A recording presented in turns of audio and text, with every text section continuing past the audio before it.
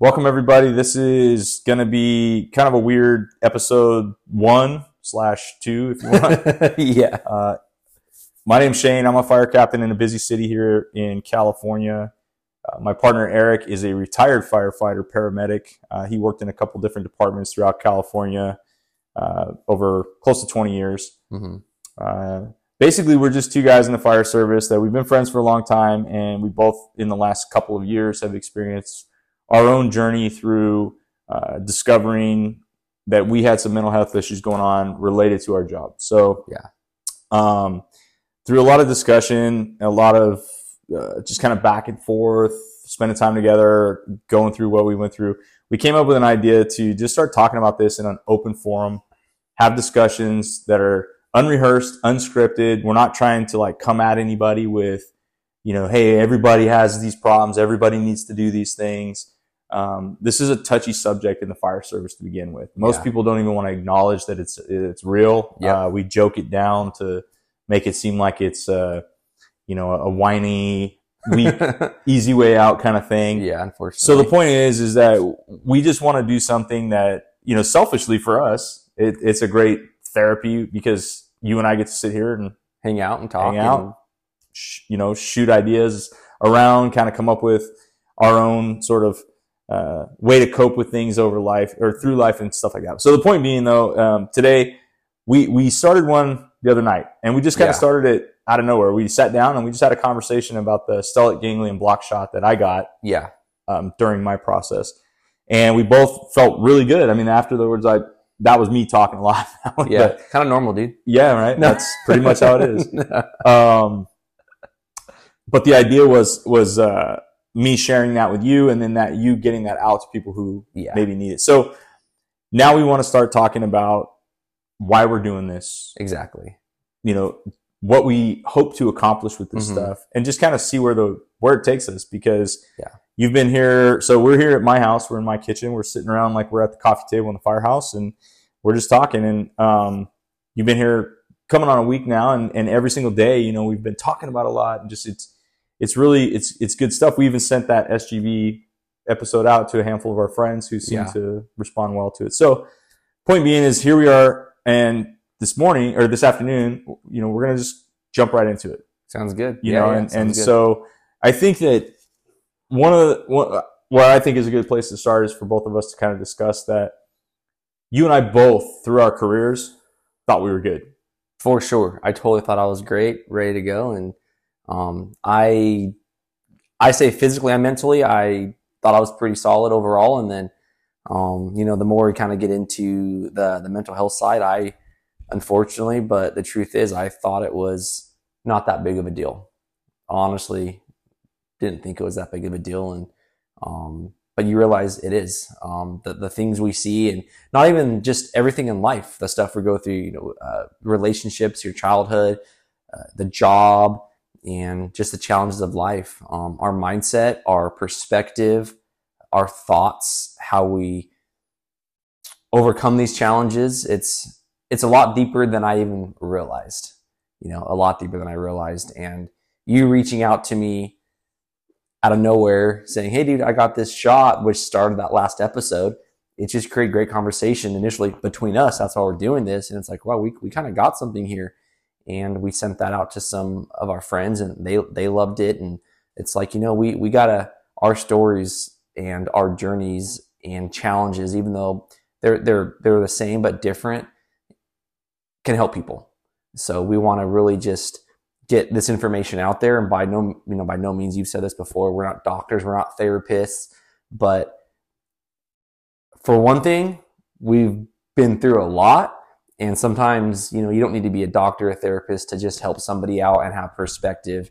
Mentorship, just like in the fire service, some of the best things we learn is by the mentors we get, the ones that have the experience. And you can have the book knowledge, you can go get the degree, you can go do all those things, but on a real call, per se, life, you might make a lot of mistakes. So the experience and the challenge you go through can help the next person grow. So I know for me, the things I've gone through, I just really want to, help this be maybe it's a a broad thing, but like more of a mentorship kind of thing for guys of they can listen in the privacy of their own home, or they can share things, or, you know, with the wives or the families. But really, this is just content that I'm putting myself out there. It's going to be raw. It's going to be vulnerable. And hopefully my story, the things I've used from different programs I've been to, we compare that with Shane over here, can help you guys wherever you guys are at. You know, maybe you're listening to this in the morning, having a cup of coffee. Maybe you're driving down the road right now and you're like, wow, I want to learn something. And I know that's why we got into this, because that's what I do. That's what Shane does. We listen to these podcasts as we're driving. So wherever you're listening to this at, I truly hope from the bottom of my heart that we can serve you guys in some way or fashion of our stories, our challenges, and it can bring some perspective and create conversation. So that's kind of where I'm at with it. No, I think, and that's perfect, because that's the idea, is that if anybody's out there listening and hearing us, I hope that as we evolve, as we discuss things, as these conversations take us down all these different paths and roads, that things resonate with people, that they think, wow, I've thought that. I've had that thought. I've had that fight with my wife. I've had that anxiety at work. I've had this, I've had that, whatever it may be, right? So the idea that for me personally, when I was first kind of in the throes of this, I didn't know where to go to get any answers. And, you know, the majority of people you ask in the fire station, right? So if we say you're listening to this and you're thinking in your head, like, do I need help or am I fine? Most of us think we're fine. Most of us think we're you know, yeah, life can be stressful. We got a couple of issues here and there with family and kids and whatever, but even work is super stressful. But a lot of times it's deeper, based on your behaviors, based on things that are going on in your life that you don't even recognize, right? So exactly. Point being is, if you hear something that resonates with you, chances are there is something going on, and doesn't mean you need to go full blown in depth to, you know, the levels that you and I did at different stages, but like definitely worth exploring, right? So for sure. I know for me, when I speak to people in the fire service, right, you ask them, hey, if there's an issue, what do you do? Like, who do you call? Where does it start? Ghostbusters. All right. That's it. Yeah. And well, we are the Ghostbusters, right? We're 911. So if we, you know, all the stuff that's going on right now is great. There's a ton of stuff on YouTube. There's podcasts that, you know, we're not inventing the wheel here. We're inventing something that, it's our own. And that's good. I mean, we're going to take as much as we can from others and hopefully make something into our own. But point is that even with everything that's out there, that everybody's putting themselves out there, they're being raw, they're being authentic, they're sharing their stories, they're exposing themselves. Hey, I tried suicide, I did this, I did that, whatever somebody went through. We still have a problem. I mean, the fire service still has a serious problem with not taking it, I guess, serious enough. But another layer to that is that we think we're doing a good job. Yes. We have peer support, right? We have EAP. That was kind of what I was going to. It was like, what do we tell most people is, oh, hey, call employee assistance programs. Yeah, exactly. Right? So anyways, just, you and I, like I said, I think we have a good, you said it earlier, we have a good yin yang. We have a different perspective, different lives, but, and we're also in different places. Like, I'm still active, you know, you're retired. So we can discuss those things because I'm not anymore. Right. You got that's a whole different thing, different subjects. You know, it's, you know, like what you were talking about is we have a problem, and to be, you know, candid and honest, I think we don't own it enough. I really don't. And that's, you know, another reason why I, you know, feel like this is great is take accountability and understand that there are issues, and stop, you know, not running away, but stop, just own up to it and know, hey, this is a problem. And when you look at the stats of mainly towards men, because I feel like that's where the issue is we have this stigma of the mental health, but it's 80%, dude. 80% of men commit suicide over women. And when you look at that stat, that's horrible. Why? Because we're afraid to get help. We need to look strong. And a conversation we had yesterday, you know, with guys you work with, or even some of my buddies, there's a lot of guys I know on the exterior, they look strong as heck. They definitely put on that persona of what a man should look like, but internally they are suffering, like in their own head. They are suffering silently, and you said that yesterday. And, there's no reason for that. Life is too good. There's too much things that we could do. Too many wives, brothers, the job, workmates. This world needs each and every one of us. And there is no reason why we can't be open and vulnerable.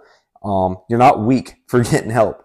I'll tell you one thing, it is going to make you such a stronger person, because the perspective you get, the things you learn, if you want to work at it, you're going to be such a better brother, husband, fireman, you name it. When you dive deep into yourself and go deep and look internally versus externally for things, everything else just gets better. And that's just what I firmly believe, and the more I think conversation we have, the more we open up this dialogue, it's going to create probably things either of us we don't even know how it's going to go, and we're just starting. We're going to see where this goes, and it's going to just create, I hope, awesome change, and it'll break the barriers that I feel like are pretty bad right now.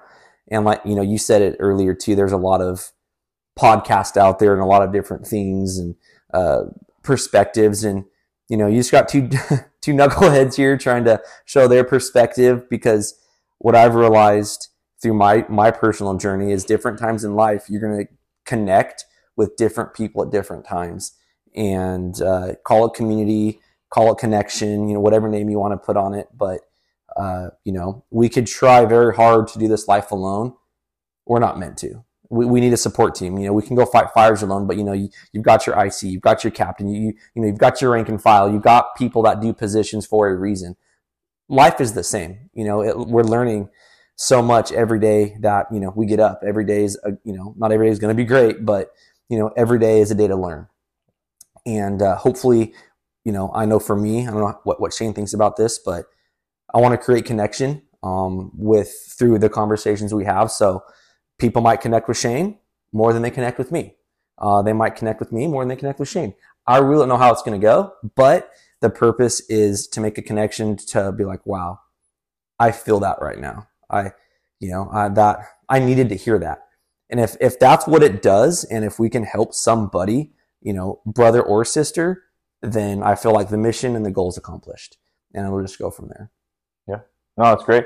And I think so. Jumping right into it, when I think as we go through this process, both of our stories will unfold naturally. I don't think we need to just go into a big long story of each of us, right? Yeah, not yet. Yeah, I'm sure we'll get there. Yeah, it's going to take a long time. But again, you were an active firefighter, paramedic for a long time in busy departments. Yeah. I've been in the fire service around the same time as you. I've got the weird story of kind of taking a break, if you will, in the middle of a career and traveling the world and then coming back. So and that's how we met. Yeah, that's how we met. When you came back. We can get into more of that stuff later, stories of us probably, But I think, like, to start off for me, it's just, I'll just say that, go back to the beginning of this year for myself. I didn't realize how, just what was going on with me. I wasn't really at a rock bottom place. Yeah. And I think a lot of people that we work with aren't, right? Most of us are holding it together, good or bad. However you're coping with it. Yeah. That is. But I mean, they're still showing up, we're doing a good job. Like, we're putting on that mask at work that we don't even realize it. It's not that you're consciously doing it. At least I wasn't. And I think as I look around and the discussions I have with other people, it's very similar. I mean, we're all human beings. We go through a lot of the same stuff. So I know with my whole situation, when I had to take a good long look in the mirror and realize that I no longer could just force my way through everything. Yep. Right? Yeah. Just sheer will. And so stepping back and taking that first step, right? So for me, I'm going to share my part of it. And I'd love to hear yours. And this is the stuff I think people want to hear, right? Yeah. So if you're out there and you're thinking to yourself, like, yeah, well, where do I start? Okay, well, here's where I started. a handful of years ago, 2020, prior to the pandemic. I had just lost my dad. A bunch of stuff had happened. I'd been obviously working for years and done a lot of things, but I was binge drinking in random spurts, meaning that like I'd go 2 days without a drink. I'd go 2 weeks without a drink. There was no rhyme or reason, no pattern. For the most part, I wasn't getting like super hammered all the time, but there were times I was. And another weird part about that was I could drink a lot and feel okay. I could drink a little and get super hammered. Yeah. There was no real pattern again, right? So I viewed that as, I don't have a problem, right? Because it's just occasional. And looking back now, having done the work I've done, really understanding it, I realized that I was suffering. I realized that I wasn't sleeping. I was using alcohol to basically like go to sleep. Yeah. Those periodic, right? It was when those days when I was just done, my body was done, my brain was done. That is when I would excessively drink. Or even if I thought I wasn't excessively drinking, alcohol would hit me differently. Yes. Right. Yeah. So that was weird. And then of course, and I'm sure a lot of people can relate, there'd be times where I'd start to drink and think I wasn't going to drink a lot. And then I just wouldn't eat. And then next thing you know, I'm just drink. As I told you, man, I woke up sitting on that couch multiple times, 4 a.m., 5 a.m., 6 a.m., half empty glass in my hand of beer, whiskey, whatever the chosen drink was the night before. How did that make you feel? And then at the time, nothing. I didn't feel anything. I thought, great, I slept. Yeah. Yeah. Seriously, I mean, that's how I felt. And that's what I want to be honest with, because I know there's people out there. I got buddies. You'd have buddies. That's what we do, right? And It's like, and the reason that you feel that way, at least for me, was I had no consequences. Yeah. I wasn't doing anything wrong. I'm in my house. I pay for this place. I paid for this alcohol. I work my ass off. I work overtime. I've given my wife everything. She has this nice house. She has a brand new car, material stuff. Yeah. But that's the justification is exactly. Like, we have no problems, not in debt. I'm not a bunch of stuff, right? Like I don't have any real problems when I look at it. So it's just, is what you thought. Yeah, exactly. Absolutely. Like if you talked to me 6 months ago, this is the kind of stuff I would have said to you. Yes. If you were trying to like intervene, I would basically tell you to fucking pack sand because it's like, dude, look around. I'm good, man. Everything's solid. Like, yeah, it's okay. Dude, I didn't mean to keep drinking until 3 a.m. and fall asleep with a glass in my hand, but who did it hurt? I'm fine. And here's the problem, right? I'd wake up. I almost never got hungover. I always made it to work. I did not, I didn't drink at work. I didn't drink in inappropriate types of places like that, right? I wasn't doing things that I looked at as the characteristic alcohol-related abuse, alcohol-related where it it's like destroying someone's life. I'm like, dude, I'm good, man. Like I said, and there's no punishment because, like I said, I could drink all night and wake up and fine. Drink a glass of water and I'm fine. There's no hangover, so there's no punishment, right? Yeah. And so, but meanwhile, my wife would be devastated because what started out as a nice dinner turned into me putting down a bottle of wine or going back to the keg 4, 5, 6 times. And she just would be disgusted and go to bed. And I think, yeah, well, whatever, I'm good. I'm just going to sit here and chill. Yeah. And then in the morning when she was up and upset with me, I'm thinking like, I'm the victim. She's attacking me, right? Yeah. So, yeah, exactly. So this was going on for a while. So I called our EAP, and this is what a lot of our people have experienced too. It's a joke. It's an absolute joke for the most part.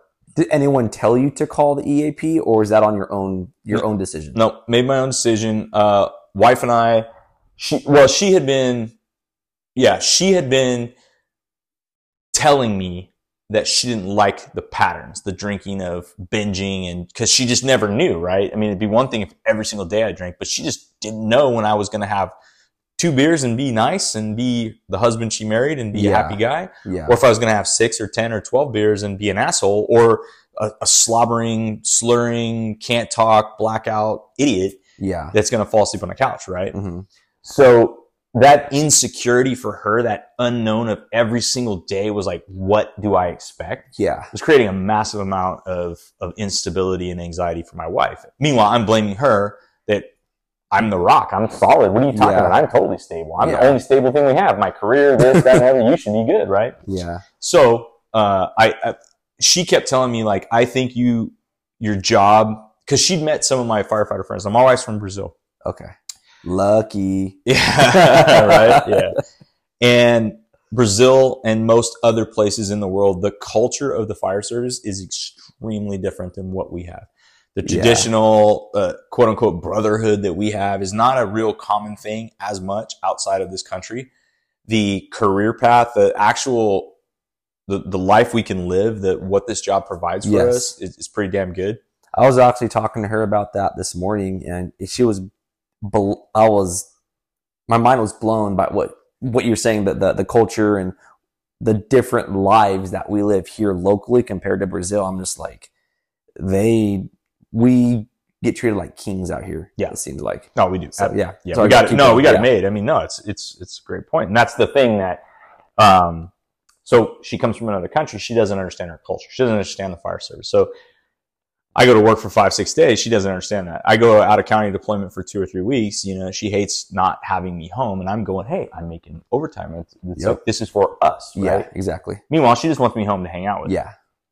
So, she had said, and there were many times where I'd come home, we'd have those calls, the fires, the deaths, the whatever, and she could see it in my face. Like most of our wives, girlfriends, boyfriends, husbands, whatever you have, right? They know you, so they can see in the morning when you're not you. Yeah. And even if you're tired just because you ran a bunch of calls, they can usually pick up on something's different. Yeah, exactly. So anyways, beginning of 2020, she'd been busting my balls about, you know, why do you have to pass out on the couch? Why does this have to happen? Why does this? And she kept saying, like, I think you need to get some therapy about this, about your job. And I was just like, you know, you don't know shit. You know, you're from another country. This is different. This is how this is. It's like, I'm good. My therapy happens at the coffee table with the guys. Exactly. I go out, you know, just like you, I go out on the boats. I do this, I do that. I have all my little outlets with the guys. Yep. I have my own therapy to be by myself. Exactly. And that's how it gets sorted out, because I've been good all these years. I wasn't having nightmares. I wasn't avoiding calls. I love the job. That's another thing that I want to make clear, right? Is I think both of us, we love being firemen. Oh, heck yeah. Period. So anybody that's hearing this that may think like, oh yeah, these guys are complaining about the fire. It's like, no, not even close. Yeah, we both absolutely love it. You being retired a year, we just had a conversation. Like if we had a call tonight, you'd be able to jump out, get right to work. Right. I can't tell you how many times, like as I'm up here visiting, there was a header just a couple days ago because you guys burned so much here in Fresno. And I'm like, man, I just want to be on a fire with my buddies and, you know, and just go have some fun. It's like, yeah, it's not here complaining. It's here getting tools. It's here being open. It's here saying there's an issue that has been here for years. And we're just telling stories to help anyone that feels the same, or give tools from personal experience that can help you be happy and have a successful career and not have to, you know, go off the job like I did, you know, and the tools that you've gotten, how it's helped you marriage and on the job, you know, so it's not here, you know, moaning and complaining and just trying to mother F this, mother F that. It's like, no, it's meant to really be, you know, the positivity of that word positivity. It's, you know, I feel like it's used a lot, but truly, you know, it's a positive outlook on how to make positive change in your life to have a good, healthy career and a good, healthy marriage. Yeah. No, and so I've been single my whole life, as you knew. I was 41 when I got married. Yeah. You know, prior to that, that's solid. I know I had a good run, man. I traveled the world. I had a good time. I mean, I dated lots of great people over the years, women that were amazing. I just had never really met a person that I wanted to change my entire life for. So when I met my wife, it was fast. It was less than a year. We were married. And big, huge change for me, but I thought I was ready. I was like, well, I know myself in and out, you know, and that's a blah, blah, blah. Yeah. So when she kept saying this thing about this therapy, I finally gave in. And the truth is, I was like, yeah, I'm going to do it, but it's not going to do anything for me. So you weren't like, I'm fully in, I'm going to do this. It was like, fine, I'm going to check the box, whatever. I'll go with you. Yeah, that was your mindset. Yeah, I'll go, but I'm not. Well, she wanted me to do individual. Got it. Yeah. Right. She wanted to do some marriage counseling too, but she just said, like, I think this is your job. And I said, well, I don't think so. I think you're just making shit up because she likes, you know, she's done therapy before and she says, hey, it works. And I say, yeah, fine. It works for some people. It doesn't work for me. Yeah. Like my buddies are my therapy. I'm good. I'm solid, whatever. Yep. And I think prior to being married, that's another whole animal when you get I mean, that's something I think we definitely can dive into. But for myself personally, when I was solo, it was different. I didn't care about somebody else that much. Right, at that level, who I felt responsible for. Yes. So getting married actually changed a lot for me on how the job affected me. Yes. Prior to that, like I was fine. Like in terms of that, it was very, very different. I know that I had some conversations with buddies of mine, super good buddies that are phenomenal firemen, super smart people. And I said, hey, you know, did it change for you when you got married? Like one of my buddies, he said, well, not really, but his wife was in the emergency world as well. She was a medic and a badass medic at that, became a nurse, and she works at a hospital. But he said, when I had kids, it changed the game for him when he had kids. He started like having stress about, you know, the things that we see at work and just worrying about keeping them safe. Right. Yeah. So anyway, again, back to, I call the AP. They said, well, what's the deal? I said, well, my wife thinks that I'm drinking too much and that I have a problem. So I want to talk to somebody about the job and about drinking. Mm-hmm. Okay, fine. And this is like, you know, some call taker that's just entering whatever you're telling them, right? And so there's not a lot of personal interaction, not a lot of connection. And for firefighters, that immediately turns us off. Exactly. Right? Typically that's just like, dude, you don't really care. You're treating me like I'm some number. And we, you know, that's where we immediately throw the walls up. And especially when you're in a position where, you know, you as a medic, you're the on scene, you're the IC when it's a ALS call. I mean, you're dropping drugs, you're doing advanced airways. If I'm in command as an IC at a fire, I mean, I'm in command of an entire building, right? And now all of a sudden here I am saying, hey, I need some help. I don't know what the answer is. Exactly. And that is super difficult for firefighters, right? Yep. So, and then at that too, and then going to someone else, letting them know you're a fireman, you know, and letting them know like, wait, it takes a lot of humility, man. It takes a lot of humility to throw your hand up and be like, I'm willing to get help. I don't know how it's going to go, but it's just, I'm going to start, but truly starting with the right mindset, not just to check the box, but to recognize in yourself, man, maybe I do have an issue. Maybe I don't, but something's off here. I'm hearing this, you know, more and more and more and more from my wife or family members or whatever it might be. And to actually go into your mind and be like, no, I'm all in on this. You have to accept that. You have to have that personal accountability and accept that you're going to take the action, you know, that you need to what you're going to continue talking about. But that's not easy. Yeah. That's not easy. No. And the call taker, okay, here's some numbers, call them up. Oh, okay. So I got to do it. It's kind of because, you know, when you call 911 and we show up, we know what to do. Exactly. We're good at our jobs. We don't ask somebody. I made a joke about how I don't ask, because I had an interaction with the doctor where I said, I don't ask you what hose line to pull to fight this fire. And he kind of looked at me funny. He said, well, what do you mean? And I said, well, what I mean is I'm really good at my job, so I don't need your opinion. And this is supposed to be your job. You're supposed to be telling me, not asking me what I think I need. That just happened a few days ago, right? I think that one did. Yeah. Well, no, I mean, that was another discussion, but I mean, I'd used that line in the past. Yeah. Okay. And it's one of those things that, like, so the EAP call I made, I find this doc, and decent pedigree, former military guy. Because I was like, hey, I don't want to talk to somebody that doesn't have some experience with first responders. Exactly. Just because that's just how it is, right? Yeah, for sure. So I go to this guy, great guy, super good dude.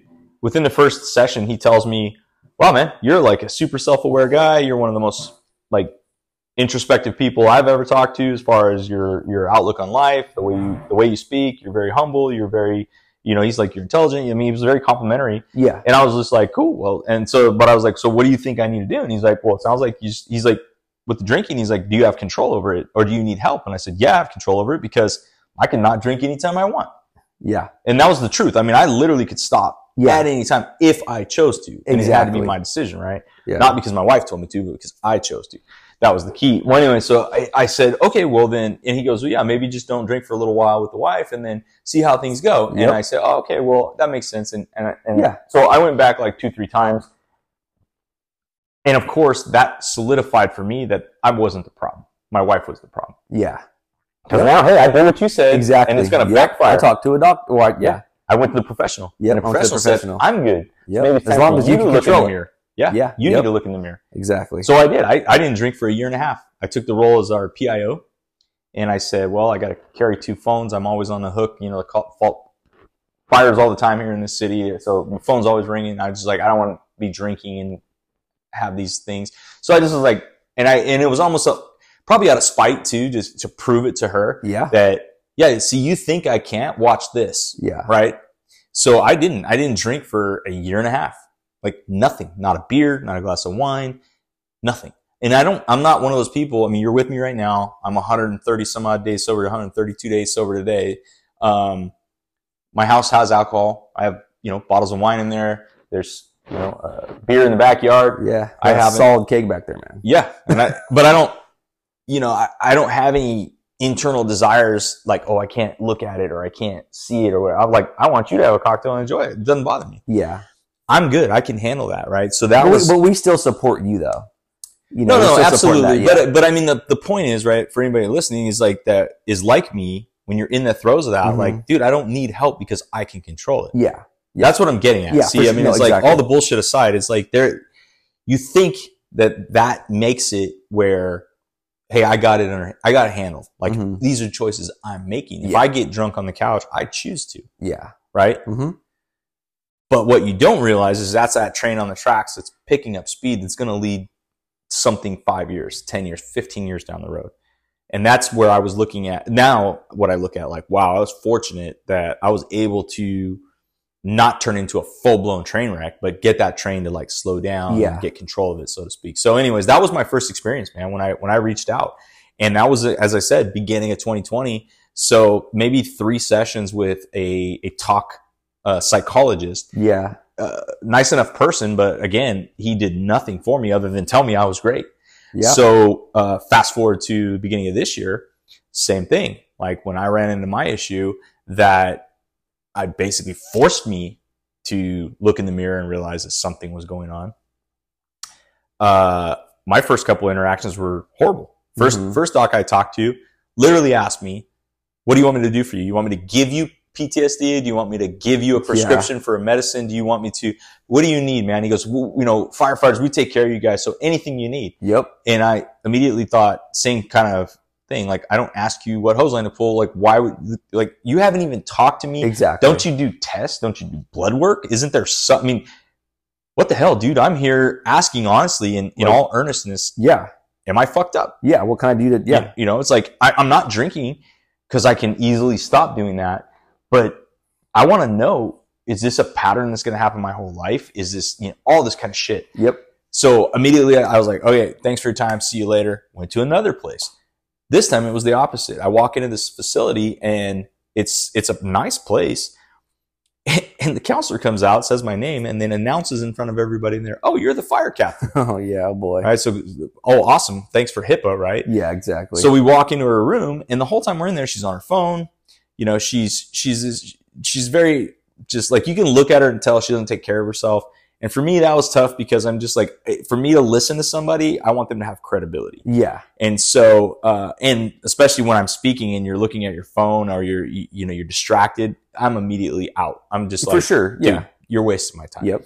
So, 10 minutes into that conversation, she starts telling me how I need to get into this program they have, which is an inpatient program that is it's going to sort me out because I'm a full-blown addict. I'm an addict? How do we get there? Again, no testing, no conversation that was much deeper than the real surface level stuff. Yeah. No blood work, no nothing. Oh, I can tell because I was an addict. So I can tell when a person's an addict. And I said, okay, well, I got news for you. I've never done drugs. So how am I an addict? I was like, I'm here to get an alcohol assessment. Yeah. You have not asked me anything about that.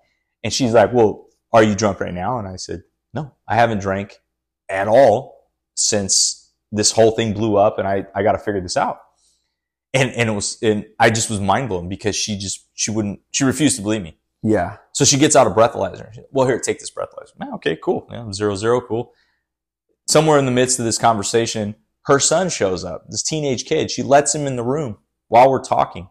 Jeez. Okay, this is me like being vulnerable. Yeah, trying to get not help. Feeling good about myself. Exactly. Not feeling solid about a lot of stuff. My marriage is on the rocks. I mean, there's a lot of stuff. The job, I'm at the point where I'm taking time off because I got to sort shit out. Yep. Because it's starting to affect me in all realms of my life, right? Yeah. And so I look at it and I go, this is what we get? Dude, no wonder people don't want to do this. Yeah. Right. Exactly. And Exactly. I started thinking like, man, if I was like in crisis, like suicidal, or I legitimately had a chemical dependency on a drug or an alcohol, holy shit, no wonder some of our brothers and sisters can't get off the stuff or get sorted out. Right. Yeah. And then it's so easy for us at the firehouse to talk shit about that. Like, oh yeah, like, you know, the person is just not trying, or the person, you know, whatever. So point being is like, but I'm a pretty fierce advocate for myself. I've always had personal responsibility. So as soon as this happened, I basically told her, thank you, see you later. Same kind of thing I did as with the first, experience I had. Called a BC who's very active in our peer support, and he's a great guy, great support from every angle. He was furious about it. He immediately went and got that particular facility removed from that, so someone else doesn't have to experience this. Yeah. But I told him, I said, man, who do you call? Ghostbusters, right? Like, what's the next call? Well, anyways, I knew about the Center of Excellence from being a union board elected member for many years. So I called them thinking, cool, they are supposed to have connections all over the nation, because the facility itself is in Maryland. Yeah. And for anybody that doesn't know, it's the IAFF Center of Excellence. You can go on YouTube, you can Google it, whatever. But phenomenal facility, great people, good staff. The IAFF, they created this in conjunction and partnership with Advanced Recovery Systems. And the idea behind it was to provide a sanctuary for people that are firefighters. So because we heal in community, and for us, like, we're a very kind of like tight-knit community, and we just have that commonality. So you can be a firefighter from Kansas or Texas or Florida or California, and most of us can kind of speak the same language, and you just kind of, that ice is broken initially. So, but I called the place just to see about, hey, do you have some doctors out here I can go to? Because I've gone to these clowns and I ain't getting help, man. This is like for people that are just, you know, maybe they have like severe problems, but whatever.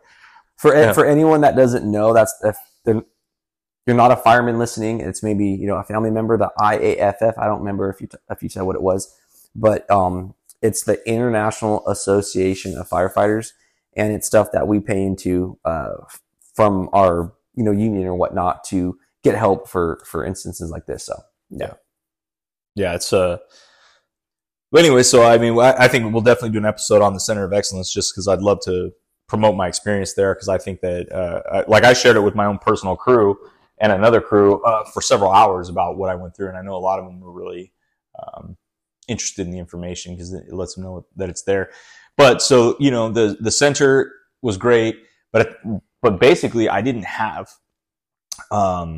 They said, hey, you need to come out here based on my answers, right? So again, I'll get into that another episode, but so that was kind of my road into this stuff. And when I look back, I mean, when I went to the center, not only did, so I did find a therapist here in town that is great. She works with first responders, through that BC from peer support. He was able to hook me up. And she's the one, I give her the credit. She's the one that identified the fact that, hey, you're not a piece of shit. Okay. You're not broken. You're not messed up. She said, I think you need to make a couple little tweaks. She said, I think you really don't have that much going on, but it's pretty significant. Yeah. And it's going to get worse. Yeah. But she said the root cause isn't drinking. She's like, alcohol doesn't seem to be your problem. Your problem seems to be that, you know, you're trying to be the rock for everybody. You're trying to take on too much. You're basically, your cup is overfilling. Just like our buddy that was here the other night, his great analogy of just like, you know, that one drop of water that goes in a cup that overflows it.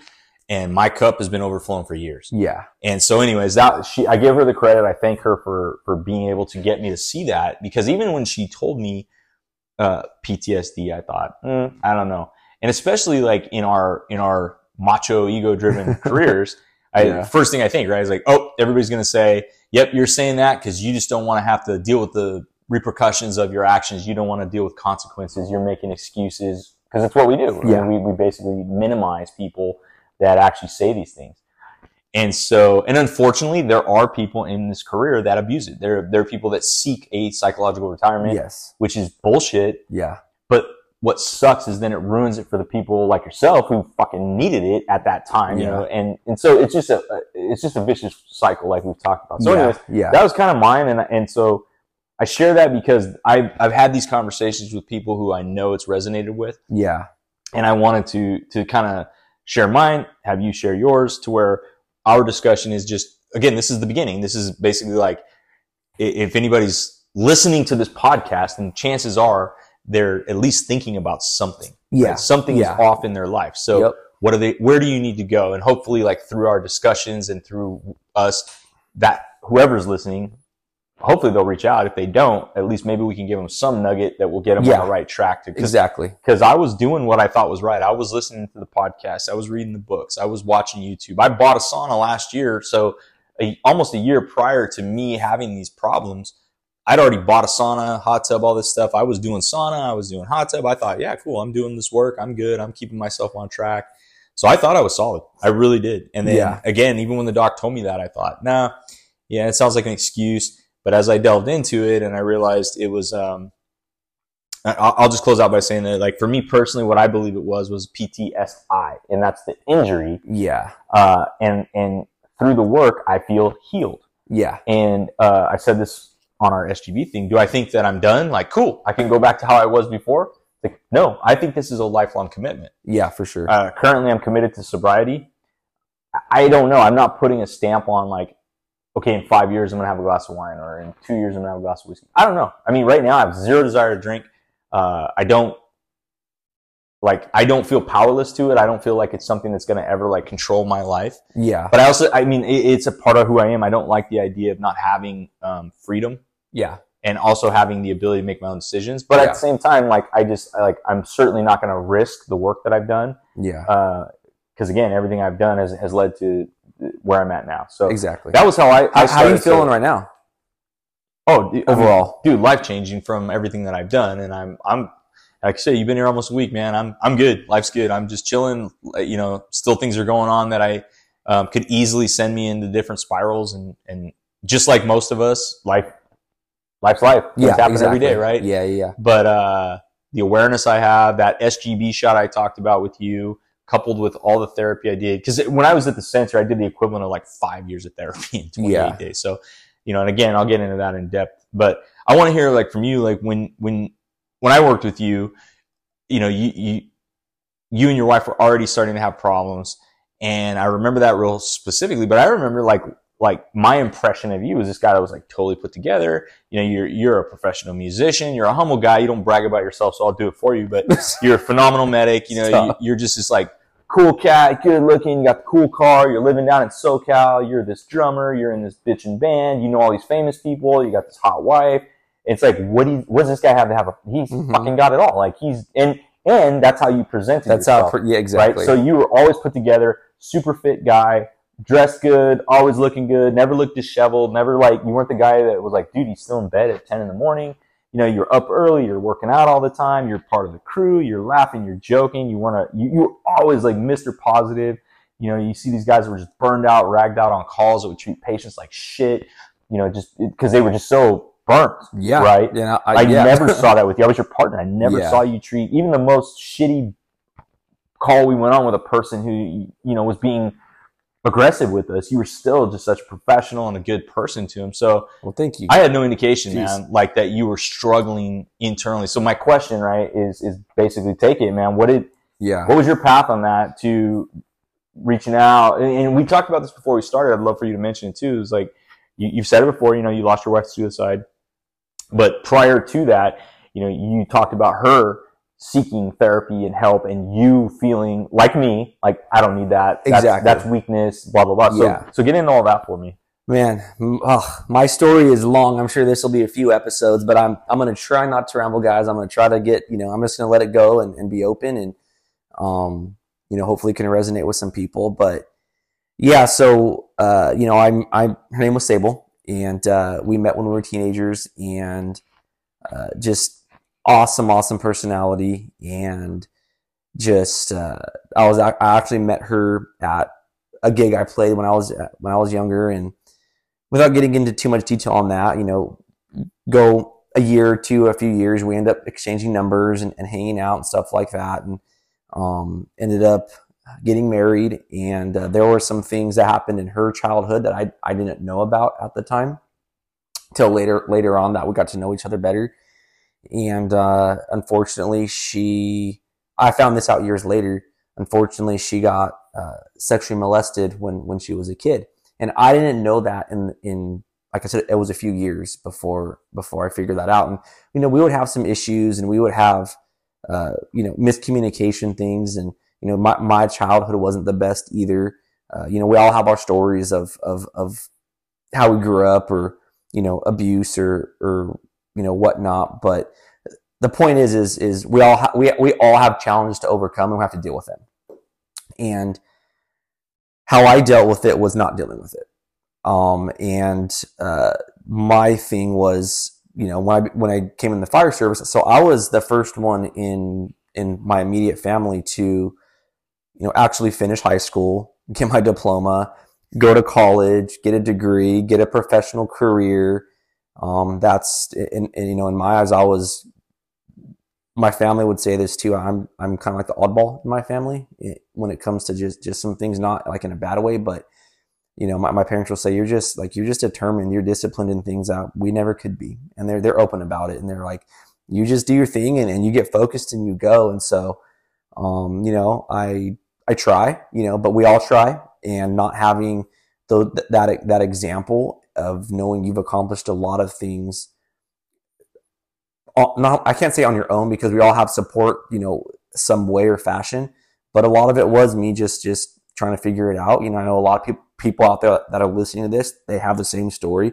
Maybe their parents didn't teach certain things, or their mate, maybe some of those things may have happened, and there's miscommunication or whatever. So as time goes on, it's really hard for me to stay on track sometimes, because like the story is all over the place. Yeah. So I'm going to really, if I get off, tell me, well, so, I mean, rein me back in, but sometimes there's a lot to it. Yeah. So anyone listening, if I get off, sorry, but I'm going to do my best to stay on track. But so as time goes on, I kind of start noticing like there's some issues, there's miscommunication. It doesn't take away from the love that I had from her.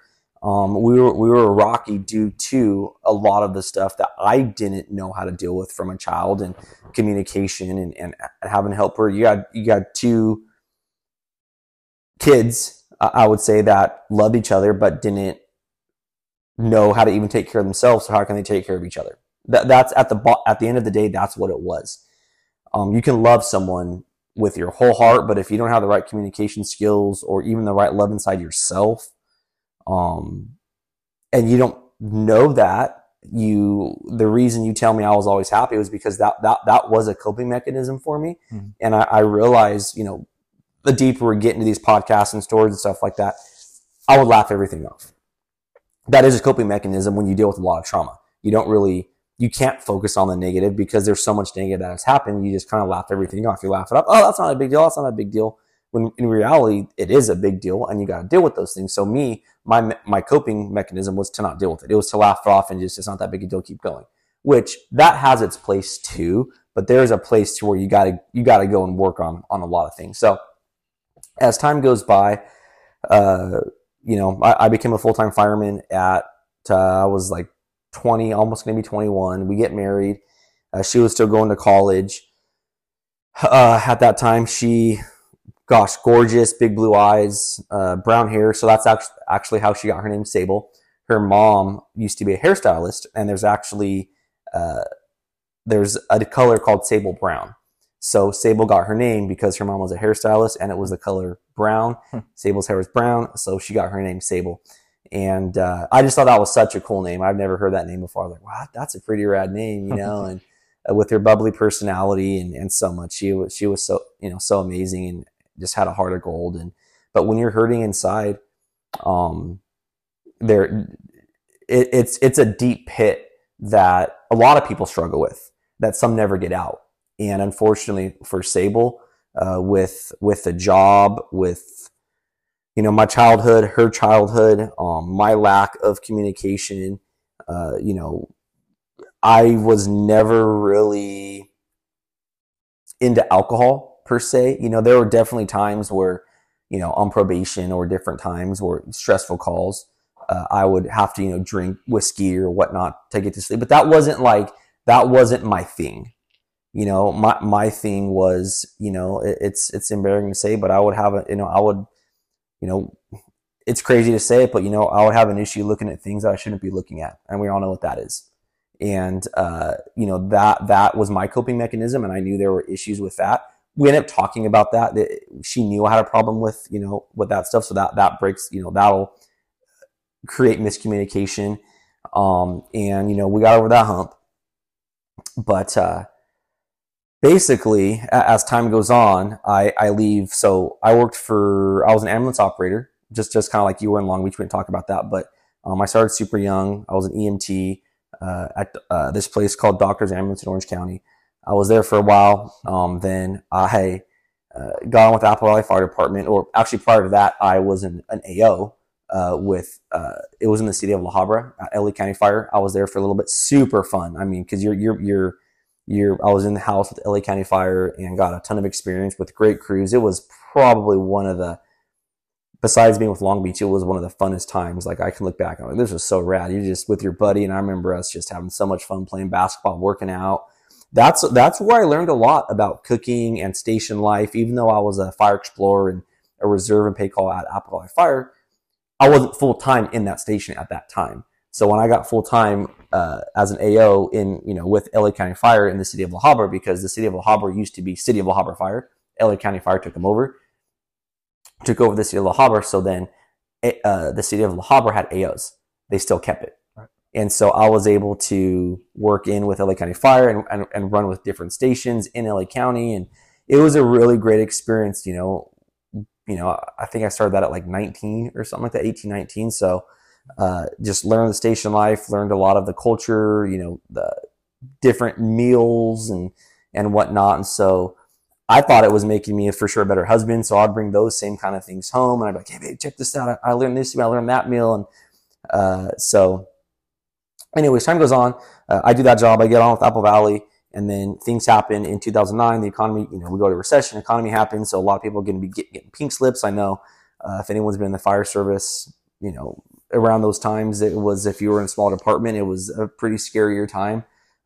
Knowing, we had BCs taking early retirement. We had, captains looking at things. We had people with seniority, like, wow, am I going to lose my job? If you weren't, had some seniority, like, you might get let go, man. So guys were testing, guys were looking for different places, for different jobs. And so at that time I was testing for different places, and I was testing at Long Beach.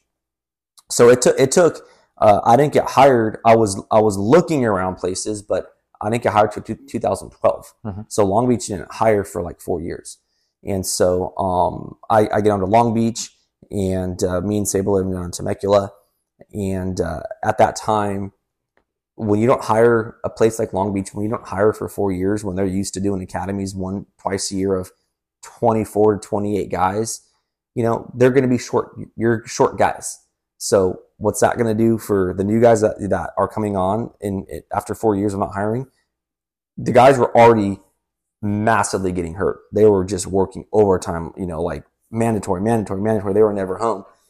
So I get on the job, and I remember it's like family day, family night, and you go in there and you get basically an orientation of what to expect, as a fireman there. You go through, with the backgrounds, you get all that stuff done. I went over as a lateral from Apple Valley to Long Beach. And I remember there was a certain chief that was like, hey, I'm going to be honest with you guys. There's the door. We're going through a lot here. Some guys can handle it. Some guys can't. But they showed the video, and they said, if you're not willing to A, B, C, and D work, you're not going to be home much. All those things. It's a busy department. Basically laying all the truth out there. If you can't handle this, there's the door. Don't let it hit you on the way out. Just being super honest. And we would love to have you, but it's going to be hard. And it's going to be brutal. So I remember wives crying. Anyway, so yeah, that was hard. So obviously I didn't leave. I chose to stay, so I get on, and we start working a ton of overtimes, and our marriage was, I wouldn't say perfect. There was the issues, that miscommunication issues and stuff like that, but I wouldn't say it wasn't like where it went. You know, when I would work, so we were on what's called, it was like a modified Kelly, 4s and 6s basically. If people don't know what that is, you work every other day for 4 days, you get 4 days off. Every other day for 4 days, you get 6 days off. And so that was pretty much what she was used to. Right. And so we pretty much, you know, had a schedule, and she would, on my 4 days, maybe I worked 1 extra day, so I had 3 days off. And if it was summertime, you have a strike team, maybe 14, 20 days, but you could prepare for those things. And so there was, even though it was, you know, an unknown schedule, it was a known schedule because at least you had the 4s and 6s. So when I go down to LB, that was my dream department, man. I was like stoked. I remember doing station visits, and I was like, this place is so rad. It's where I wanted to be as a fireman. They, you know, we get the fires down there. They got the tiller. They got the roadways. They got the ocean. They got, you know, an awesome drill school. The stuff I heard of the drill school of, if no one, you know, anyone that doesn't know how we do it in Long Beach down there, it's like you're acting captain, engineer, firefighter 1, firefighter 2, and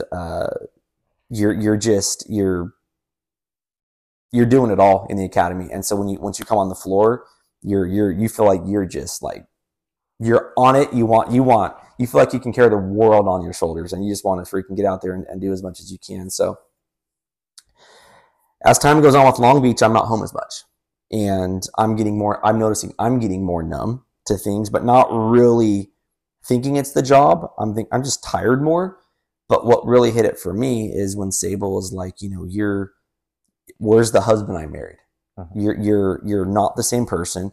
You know, our sex life was a crap. It was just, I was not present at all.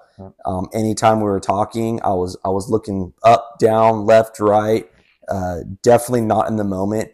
And I remember, you know, there'd be times she'd be talking to me, and then I would just be zoning off on things. If I'm not falling asleep at the dinner table because we're so tired, she would just laugh at me. I'm like, what's wrong? She's like, this is a joke. You're just not even here anymore. You know, and and I would get mad. Here I got this great job. I'm making great money. We can eat how we want to eat. We can travel whenever we want to travel. Every September, you know, in our anniversary, we'd go to Hawaii for like a month and a half because it was just awesome. So I'm like, we got the most money we've ever had. You're a dental hygienist. I'm working for a great department. We're making great money. We can travel. We have no kids. Not that we were opposed to kids, but we had freedom. Freedom to do what we wanted, when we wanted.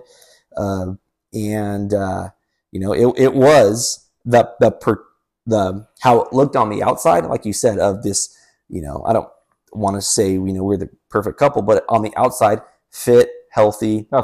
That's what came to my mind, is like, that's, you know, the things from the exterior. You two are literally the epitome of the perfect young couple. You know, career is going great. Everything's going, you know, world's at your feet. So exactly. You have no problems. Everything's fine. Yeah.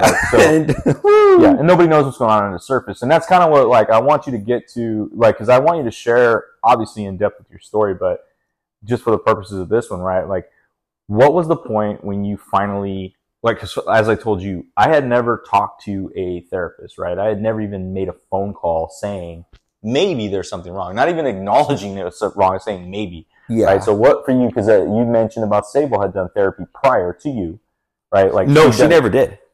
Well, I thought well, not even necessarily therapy, but, you know, we talked about things like, you know, listening to Tony Robbins. Oh, yeah. That was later. That was later. Okay. Yeah, that was later. So when did you first essentially look for help outside of what you were doing? So meaning, like, making a phone call to a doctor, trying to see a therapist. When did that start? And what do you think, like, looking back, because like I said, I can tell you how I felt back then. Yeah. I know it's completely different now, but our mindsets were different. So where were you at? You know, you were with Long Beach, I'm assuming. Yeah. And then what did that look like? Because that's the stuff I want people to understand, because that's, you know, how do they reach out? Where does it go? And what's it going to look like? Because it's not going to be easy. No, it's not. It's going to be messy. You're going to have to be an advocate for yourself. You're going to have to probably see multiple clinicians. So if you just expect to make a phone call and it's all going to get fixed, you're going to give up, just like I did after one time, and say, oh yeah, this guy said you're great. And then you're going to continue down the road. So for you, what was that like? So gosh, you know, I rambled a lot there. But basically, when I didn't know I needed to get help. And so I remember where it really all started is with Sable. And we would have open conversation of like going to therapy. And I was like, gosh, I just hear so many horror stories of that. Like, unless you both want it, it can just drive you guys apart. So I never really, I honestly thought, I was like, why do I gotta go to some kook? Like, seriously, why do I gotta go to a therapist? Like, we got the boys. You go to the station. Hey man, try this, try that. And fortunately, a lot of my friends, they were never like for divorce or anything like that. It was like, hey man, make your marriage work. You know, like it's the grass ain't greener on the other side, bro. Like, just, you know, that's who you love. Like, you know, do what you guys need to do. And so, as far as therapy with me and Sable, it was actually with one of my good buddies from Long Beach. And he's like, hey, you know, me and my wife have had these issues. And so, you know, here's a person you can go see. And so that's how it started for us. That was the beginning of the therapy thing. And I was so nervous, but I trusted this awesome fireman, and he does Ironmans, and he's a stud, man. He's a stud. And so I was like, yeah, for sure. You know what? I'll go try it out. So we went to this therapist, and it worked out honestly pretty well. But what I didn't know, there was already cheating going on. I really didn't know that she was doing it, because I was like totally disconnected. And it's not to put her down or anything. I'm just saying that when I look back now, I'm like, oh, that's why it didn't fully work initially, because there was stuff going on in the background that I didn't know about, that she was afraid to fully open up about when I was trying to fully open at therapy, and we get in arguments. Mm-hmm. And I'm like, but he's not here for me. And I'm like, okay, well, but I'm here right now. And there was like just a lot of like, you know, the analogy, it's like the missiles and the bombs, and then, you know, you're going to go, you know, chaos, whatnot. So that's how it started for me, was basically opening up to a buddy, and he just like, dang, dude, like, you know, you should probably go to therapy. And so we did. Which I think is common in the firehouse. We trust each other. I've heard this a lot.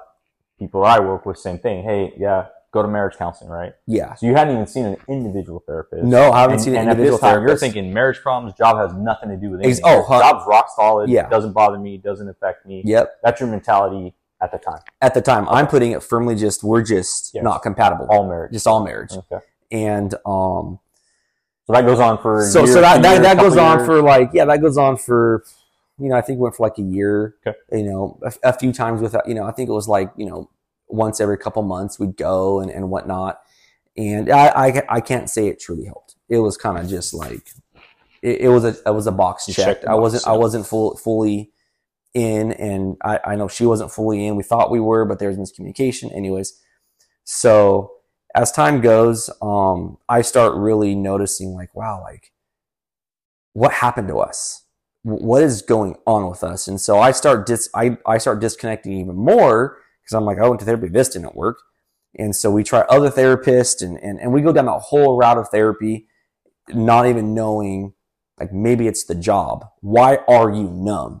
Why, you know, where's the miscommunication from? Is it childhood? Is it not childhood? Is it the job? Is it what's going on here? No, what I found out, getting to the root problem was very difficult. It was a lot of like, okay, well, maybe it's that. Okay, yeah, you got this, or you got that, or maybe this medication will work, or maybe, you know, maybe it's his problem, maybe it's your problem. So like, okay, well, let's go separate. So then we did individual at that time. And that's what went to individual. Let's work on ourselves, and then let's come back to marriage counseling.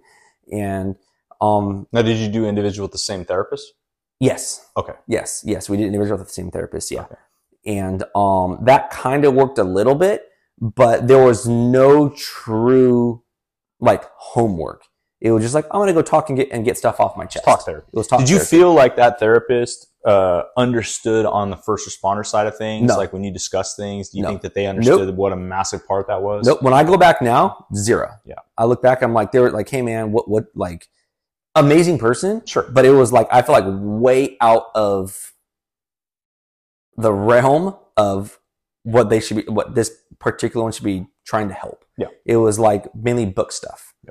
You know, like not real like, okay, how long have you been a fireman? What's been going on? Are these calls bugging you? What's your childhood? What are you doing? What's the communication like? It was very surface. Sure. And that it kind of turned me off to therapy. Yeah. You know, and I gave it, you know, we gave it a couple years on our own with that. And I was like, this is like, come on, this is stupid. And does that then now with and that, your marriage isn't getting better? So marriage you're is not seeing getting results, better. So Working more. I've heard a lot from my friends that I work with. Yeah, you know that they've Yep. been doing it over the years. I got buddies that have been putting in effort for years and years and years, and their marriage is still on the rocks. So Yeah. they're not. But typical firemen, we just keep trying. Yep. Right. So okay. So as that goes on, not even taking it into consideration the lack of sleep that we're getting, the numbness from other things, the culture at the fire department, trying to be the tough guy. There's a place for being the tough guy. There's a place for not being the tough guy. There's a place for being vulnerable, and there's a place like, you know, there's a time and place for all that stuff. But when it's your marriage, it's a time to, you know, be vulnerable and be real with yourself and look yourself in the mirror and be like, okay, this is why I have to focus on this. And then it went back to my mind of when I was in orientation of, hey man, if you're not cut out to do this job, there's the door. You know, there was already a lot of marriages on the rocks at that time because they were working so much that how can you have a healthy relationship if you're just never home? You know, you look at the divorce rate with firemen and cops and military, just the job alone with what we go with, but then the schedule, the lack of sleep, the lack of communication, all those kind of things. So we just don't have I just feel like we don't talk about it enough of the tools needed to be successful on both sides. And so then I'm like, man, did I make the wrong decision? Should I have not taken this job here? So now I start doubting myself. And I was super involved in the department at the time. I was helping with like drill schools. I was on the hockey team. I was doing mountain bike rides. I was taking rookies. I was at a truck house. Yeah. You know, I was doing all the right stuff and I was having a blast with it. And I started noticing things. I'm like, okay, well, I got to start cutting some of these things back. And in the fire service, super hard to do. You know, yeah, it's a part of it. And then when you start cutting some stuff back, you know, the chatter starts happening. How come they're not doing this? How come they're not doing that? How come this happens? It's like, well, I'm sorry, but like, this is my number one over here. You know, and I got told for years, you know, the fire service is number one to you, Eric, that's your number one priority, and it's obvious. And so I'm like, okay, I'm gonna have to take a step back. I think at this time now, I was probably a fireman for like 11, 12 years, somewhere around there. And I'm like, okay, I got to take a step back and start focusing on my marriage. So, well, I already was with the counseling, but it was getting deeper. And I'm like, something bad's going to happen, like worse is going to happen. So anyways, as time goes on, working more and just, I'm getting more numb. And actually what happened with me is I know now, at the time I didn't know, but my nervous system was getting jacked. So I was having to keep a trash can with me everywhere I was going. On the rig, there was a trash can. I would miss calls because I couldn't get off the toilet. Because I would have diarrhea, or it was so embarrassing. And I work with different people and just like, are you trying to dodge a call, dude? I'm like, no, I was embarrassed. Just like, I don't know what's going on. You know, and so I didn't know this whole IBS thing, the nervous system, PTSD. So things were starting early. And then the same thing was happening when I was with Sable. She had the same issues, which is crazy. She would, anytime she ate, so you're dealing with two people with something we don't know we have. And it's just creating this not wanting a chaotic marriage, but this mess that's just ready to explode. When you love each other, you're trying to do the right stuff, but you're not getting the proper help. You're trying to get the help, but you're not getting the proper help. No one really sat you down and was like, okay, let's take a step back and let's really see what the root of the problem is. So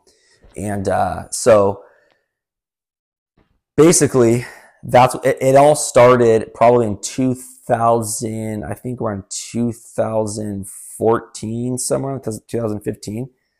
And I couldn't drive but an hour or two without having to go to the bathroom.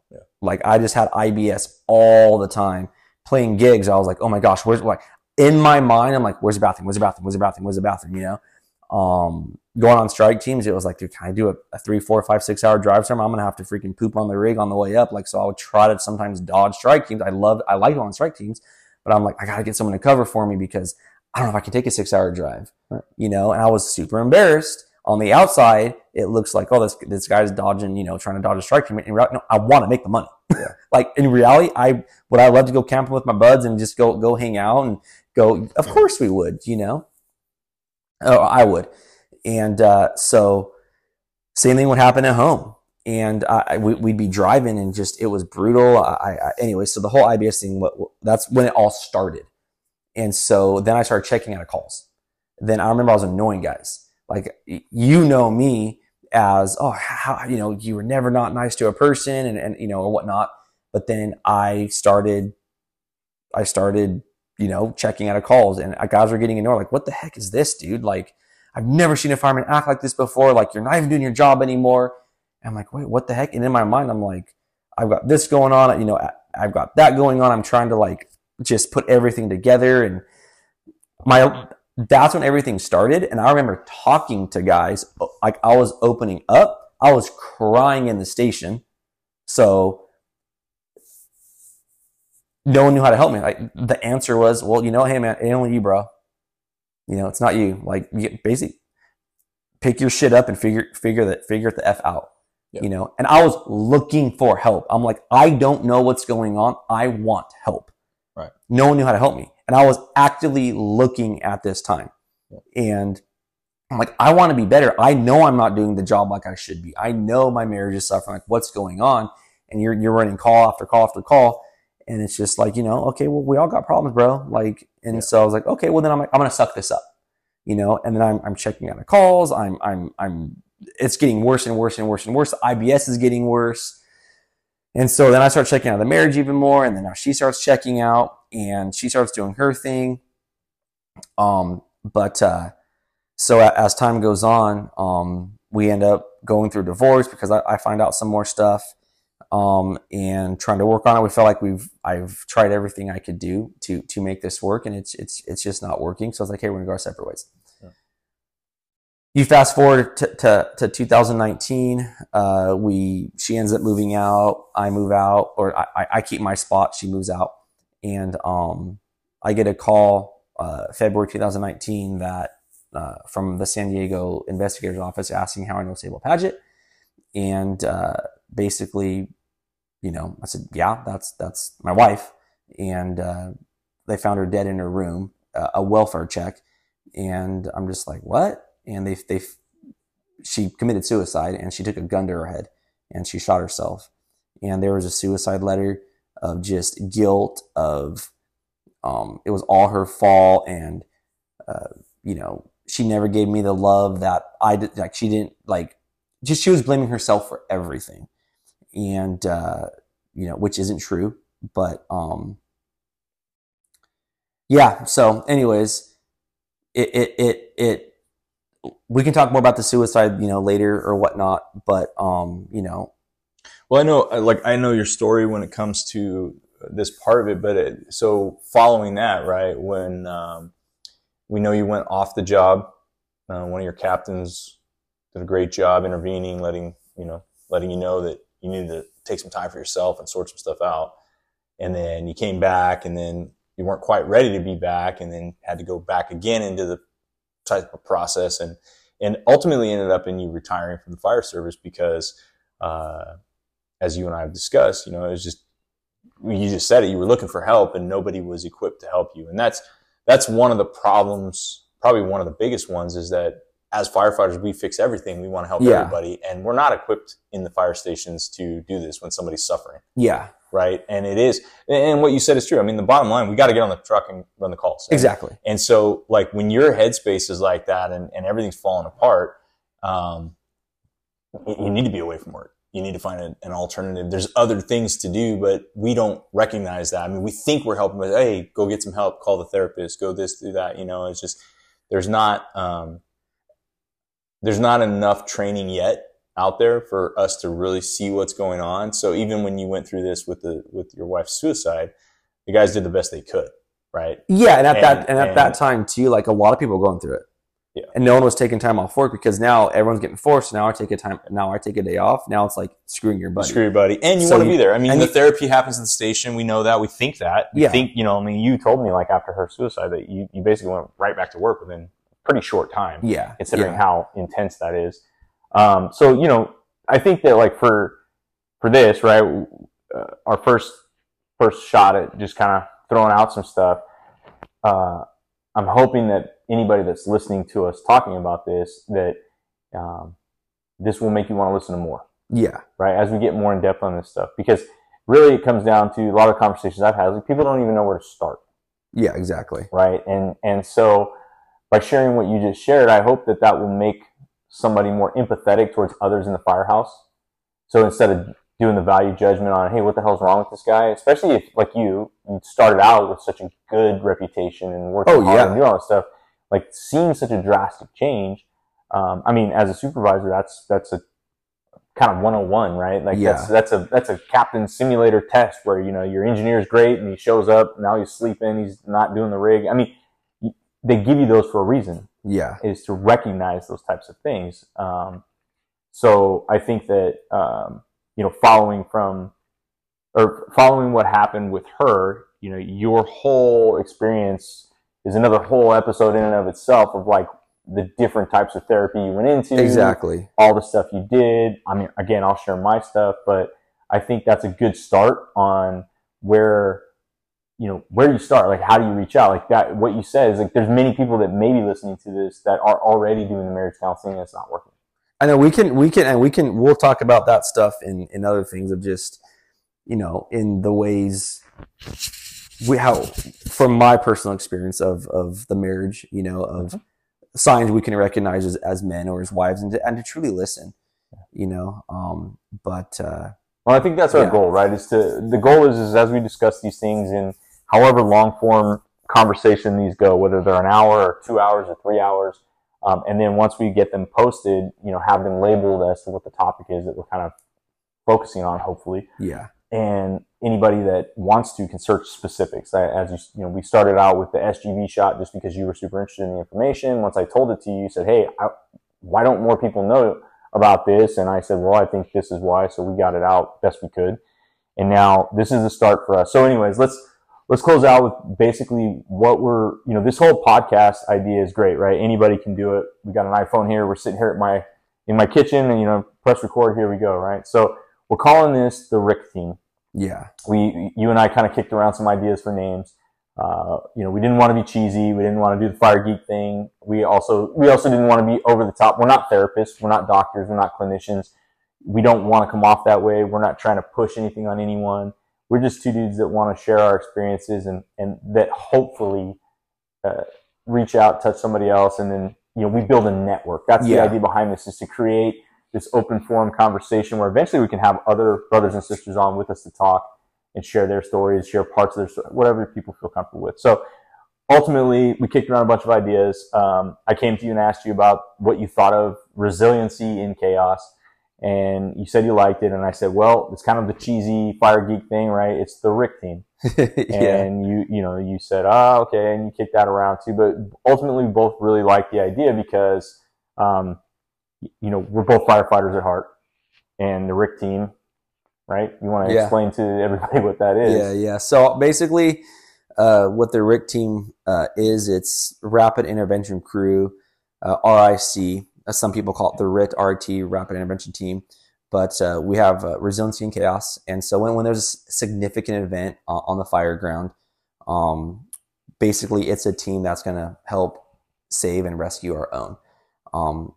So with like mental health, and it's a topic that we really don't talk about much, just like the RIC Team, it's kind of something we don't like to do the training per se, but we know it's needed, and we know whenever there's a RIC Team deployed and there's a good save, and there's a good outcome, everyone's super happy and stoked. Like, hey man, we got our guy, we got our girl.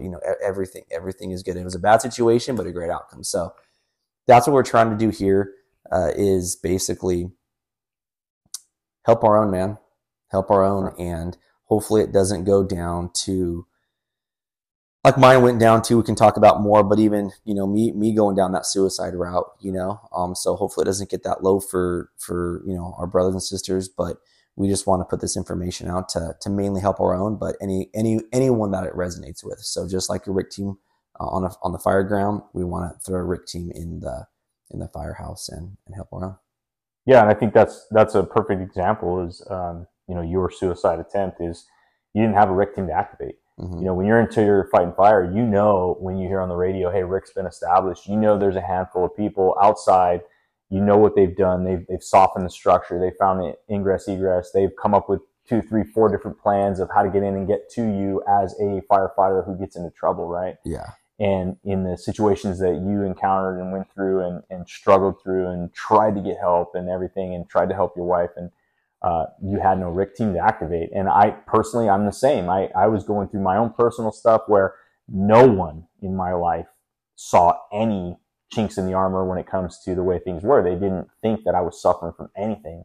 I didn't, with all certainty. I didn't even know. I mean, you knew something was up. I didn't. Yeah. And so point being, but even when I finally acknowledged it, I didn't know, I didn't have the RIC team to activate to come in and get me, right? So we teach our people, activate RIC early. Don't wait till the mayday is so bad that there's a very little chance. It's just like, if you start to think you're getting lost, it's better to call for that help now. Exactly. Get those trained professionals coming in to get you as quick as possible, because the likelihood and your survivability is going to just ramp way up on the percentage end. So it's the same thing here. It's like, the idea is that you and I, again, we're not professionals, but we've been through a little bit here. We kind of have started to build a network. You've got doctors, clinicians, intelligent people that this is their world, credentialed people. Yeah. I've got a handful of those people as well. We've got the Center of Excellence.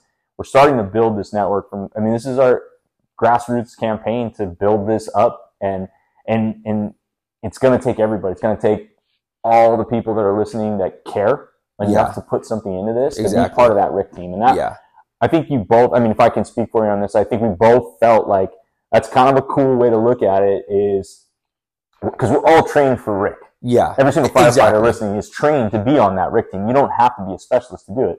But you said it perfect. It's like, nobody wants to be on the RIC team. Yeah. Nobody wants to talk about mental health. Exactly. Nobody wants to talk about trauma, PTSD, issues at home. We want to have fun at the firehouse. We want to run our calls. We want to do our thing, And there's some people that handle it better than others. Some people have didn't have a traumatic childhood. Exactly. They're married to the person they need to be married to, and they are in a healthy relationship. Basically, they just have a different mental health than others. Exactly. But there's a lot of broken people in the firehouses. That are, trying to save other broken people. And that's where you're hoping that this whole forum allows us to just reach people. Hopefully you're driving in your car, or you're at work, or you're working out, and you're listening to this stuff, just thinking, getting your wheels turning. And and if people can reach out to us and say, hey, talk about this, hey, talk about that, and give us ideas on directions, or say, hey, don't, whatever we're doing, it's, again, we have our goal is to do no harm. Our goal is to only help. And I know for me, it's every conversation with you. As I said, you've been here a week. I always feel good, man. After the conversation, it's like a therapy session. It is, man. It is, dude. And hopefully this can help others. Yeah, no, absolutely. I just I think for those of you that are probably chuckling over the name, it's I was. Yeah, we both were. We still are, right? We're not typically those types of guys, but I do think there's some validity to it, and I hope that it picks up some steam. People enjoy the intent behind it. Yeah. And again, if you're struggling, it's like, that's kind of the thing, right? Activate that RIC team, meaning that you got to start reaching out to the right people. Exactly. As you said, you were looking for help, but you didn't know how to even find the right people. Yeah. So we're here. We are some of the right people. Exactly. Even if we don't know you don't know us. Reach out. We're not going to make fun of somebody. We're not going to, we're not going to take it lightly, no matter what level somebody might be at. Yeah. Even if you're early in the stages of it. There's so many of our young people that are suffering right now, and we'll get into all of that. We'll get into training people early in their careers, better academy curriculum. Exactly. Because another thing is, I know for certain there's some people thinking in their heads, this is going to create a culture of victims. It's going to create a bunch of people who, every time something bad happens, they're going to say PTSD. Yeah. And that is not the intent. No, not even because close. All of this stuff is, again, we can heal. Yes. Humans can heal. We heal better in community. Yeah. And our community, our fire community, is a really special one. It's very unique in the world. Exactly. And to be able to leverage that is pretty special. So I think that's what we're both trying to do here. Yeah. And with that, I think we'll close out, unless you have anything else you want to add. No, I just wanted to, piggyback on what you said. It's like, it's not creating a victim mentality. It's creating actually an own it mentality, and know where you're at. and understand that there are issues that you're going to overcome, and we're going to help you find solutions so you can be the best version of yourself. How cliche that sounds. Not just the first couple of years of your career when you're all gung-ho and young and got it all, everything's ready to go, and you don't have years of those sleepless nights and lack of communication or numbness or whatever, but it's creating a community of honestly more self-discipline and more accountability of self and living up to and owning where you're at. And we take on this job. We take on, I think, if I remember right, you take about 10 years off your life when you become a fireman. I remember that when I was in academy, I was like, wow, that's crazy. Not saying that always happens, but that's the average. We know what we're getting into. We want to do this, but there are things that aren't talked about that I wish they were. So now you are just better prepared. We can't prepare for every single little thing, but one thing that can really help us is getting our mind in the right place to when challenges do come with the right tools. As long as we're consistent and we're disciplined with our life, then we can overcome the challenges with a way better success rate. Yeah, absolutely. That's what we do. I mean, we're all gung-ho about training. We train all the time as firefighters. This is just one more tool in the toolbox, as we say. Another slide in the slideshow. Yeah, that's it. But it's a pretty damn important one. Exactly. So, I look forward to where this takes us, man. Yeah, me too, man. Well, thank you, buddy. Yeah, I appreciate the conversation. It's been good. Cool. So anybody that's listening, we appreciate it. Like I said, this is our first RIC Team podcast. Check us out on the next one. Yeah.